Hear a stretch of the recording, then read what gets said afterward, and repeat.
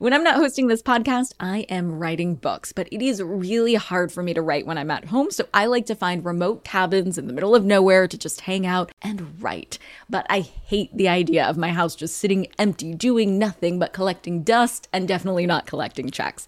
And that's why I'm an Airbnb host. It's one of my all-time favorite side hustles. Other popular side hustles are awesome too, don't get me wrong, but they often involve big startup costs. By hosting your space, you're monetizing what you already have access to. It doesn't get easier than that. And if you're new to the side hustle game and you're anxious about getting started, don't worry, because you're not in this alone. Airbnb makes it super easy to host. I mean, if I could do it, you could do it. And your home might be worth a lot more than you think. Find out how much at airbnb.com/host. Hey guys, are you ready for some money rehab? Wall Street has been completely upended by an unlikely player, GameStop. And should I have a 401k? Because then I don't do it? No, I never. Girl! You think the whole world revolves around you and your money? Well, it doesn't. Charge for wasting our time. I will take a check. Like an old school check. You recognize her from anchoring on CNN, CNBC, and Bloomberg. The only financial expert you don't need a dictionary to understand. Nicole Lapin. The good news about the Great Resignation is that the job market, generally, is an employees market, meaning the demand for workers is so great that employees have more power when it comes to negotiating. However, this power dynamic isn't necessarily present in every industry, and the most desirable jobs will always be in high demand. The best advice I can give on getting a job is to network your butt off. So many of the best opportunities I've had in my career have come from a mix, of course, of hard work and also positioning myself to show up at the best networking opportunities. And then, yes, networking my butt off. Within the last few months, I've been to 2 in-person conferences. And even though in the BC, before COVID times, I would have gone to more like 200 in-person conferences, it's an adjustment going back to being in a room with actual humans. So a few weeks ago, I went to a conference called Founder Made. And as a side note, I love Founder Made and also the founder of Founder Made, Megan Asha, who's actually been on the show. It's episode 205. Should you sell your business? You should check it out. And you should check it out. But anyway, it's been a minute since I've been around humans, and I totally had to shake the dust off my networking skills. I do love to be social and meet new people, but networking can still feel awkward no matter who you are. It's a skill I wish was taught in school. We learn how to dissect a frog, but we don't learn how to make meaningful connections with folks in our industry, which is, of course, bananas to me. So today, I'm bringing you the Networking 101 class I would have loved to have taken in college, and I've broken it out into 6 tips. Number 1, schedule up. Industry events are important for getting to know more people within your world, and I can guarantee that the more events you go to, the smaller that world will become. So how do you get invited to said industry events? Make it known that you are ready and eager. Talk about your passions to friends, colleagues, mentors, and acquaintances. It sounds so simple, but just talking about your passions is a great way to move them along. People you talk to might have recon on an event, recommendations for people who might have more recon on other events in your space, or just interesting intros to help you out with. So aside from the obvious research you should be doing yourself, ask around. All it costs is your breath.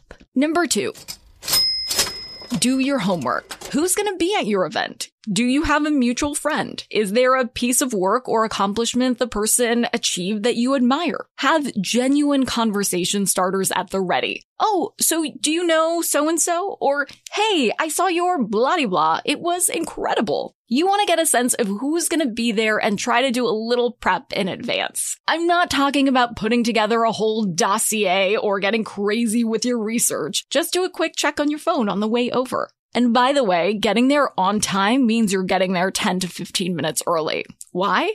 Because just like you, every party host or event host is afraid that no one is going to show up. If you're the first to arrive, you'll have the opportunity for the host's undivided attention without him or her getting bombarded by all of the fashionably late guests. Number 3. Let friends be your social lubricant, not alcohol. You might have had a long day. You might be super nervous, but stay in control of yourself. Do you need to bring a friend to be a wingman or a wingwoman? Great! Bring one. He or she can help you socialize. But repeat after me. Don't get shit-faced.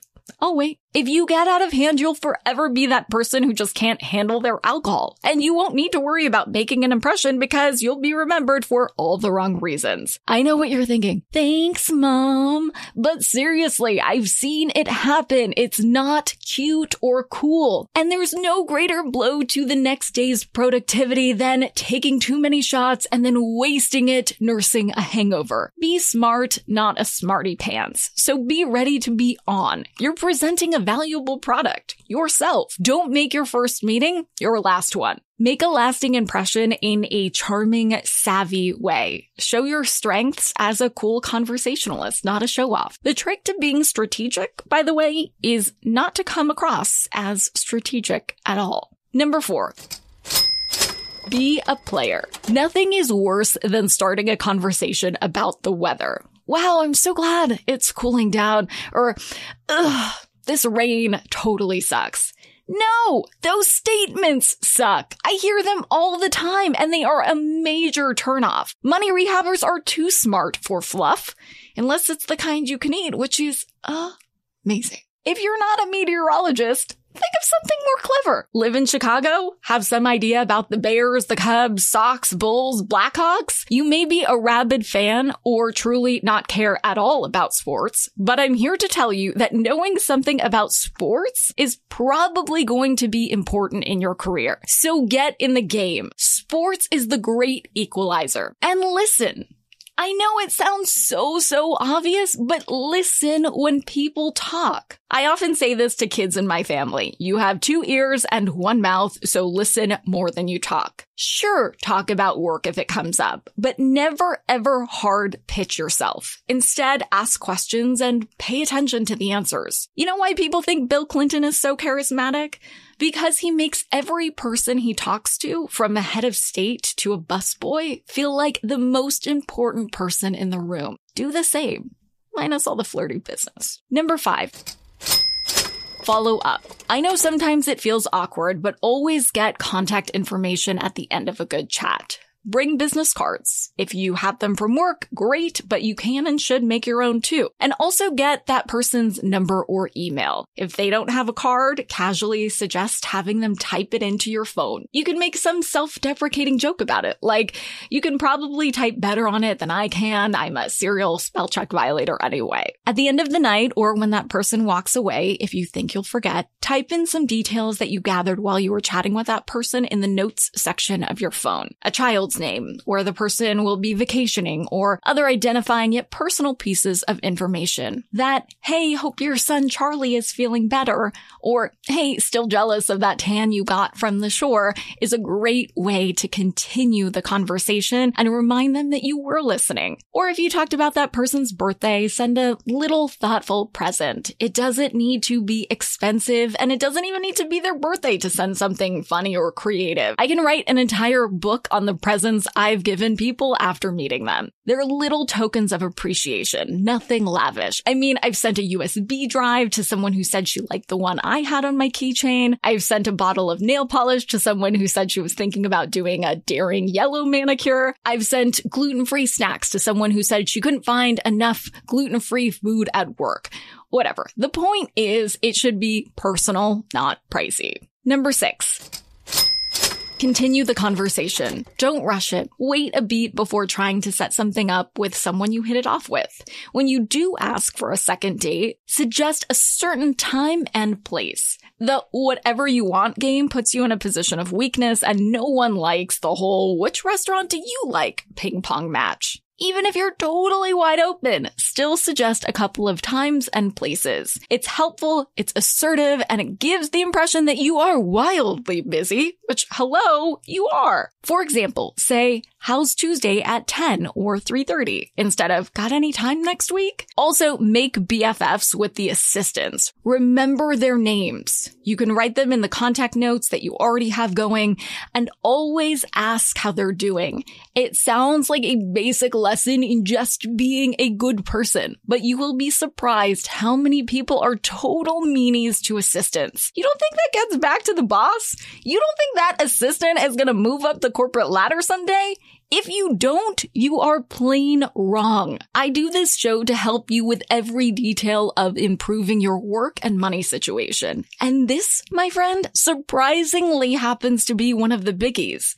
I've seen people totally screw themselves by acting rude to an assistant. I could also write a whole other book about the gifts I've given to assistants. Some have moved heaven and earth to get me in for a meeting. And why do you think they did that? Because people want to work for and with people they like.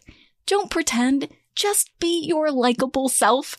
Be human, be kind, be authentic. Did the assistant say she wasn't feeling well? Send her a link to an article about home remedies. In business, you live and die by the little things. Remember, nothing happens overnight. Relationships, whether with colleagues or clients, take years to build.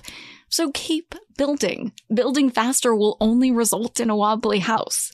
Build more carefully and you'll have something more solid and something you actually want to live in. For today's tip, you can take straight to the bank. Don't skip remote networking opportunities. Sure, it makes it harder to mingle one-on-one if you're on a Zoom call, but if you have the list of attendees, you can always do some cold outreach and reference the conference in an icebreaker later on. Ask them what sessions they liked and then wow them with your own opinions. Money Rehab is a production of iHeartRadio. I'm your host, Nicole Lappin. Our producers are Morgan Lavoie and Mike Coscarelli. Executive producers are Nikki Etor and Will Pearson. Our mascots are Penny and Mimsy. Huge thanks to OG Money Rehab team Michelle Lands for her development work, Catherine Law for her production and writing magic, and Brandon Dicker for his editing, engineering, and sound design. And as always, thanks to you for finally investing in yourself so that you can get it together and get it all. You spend my money.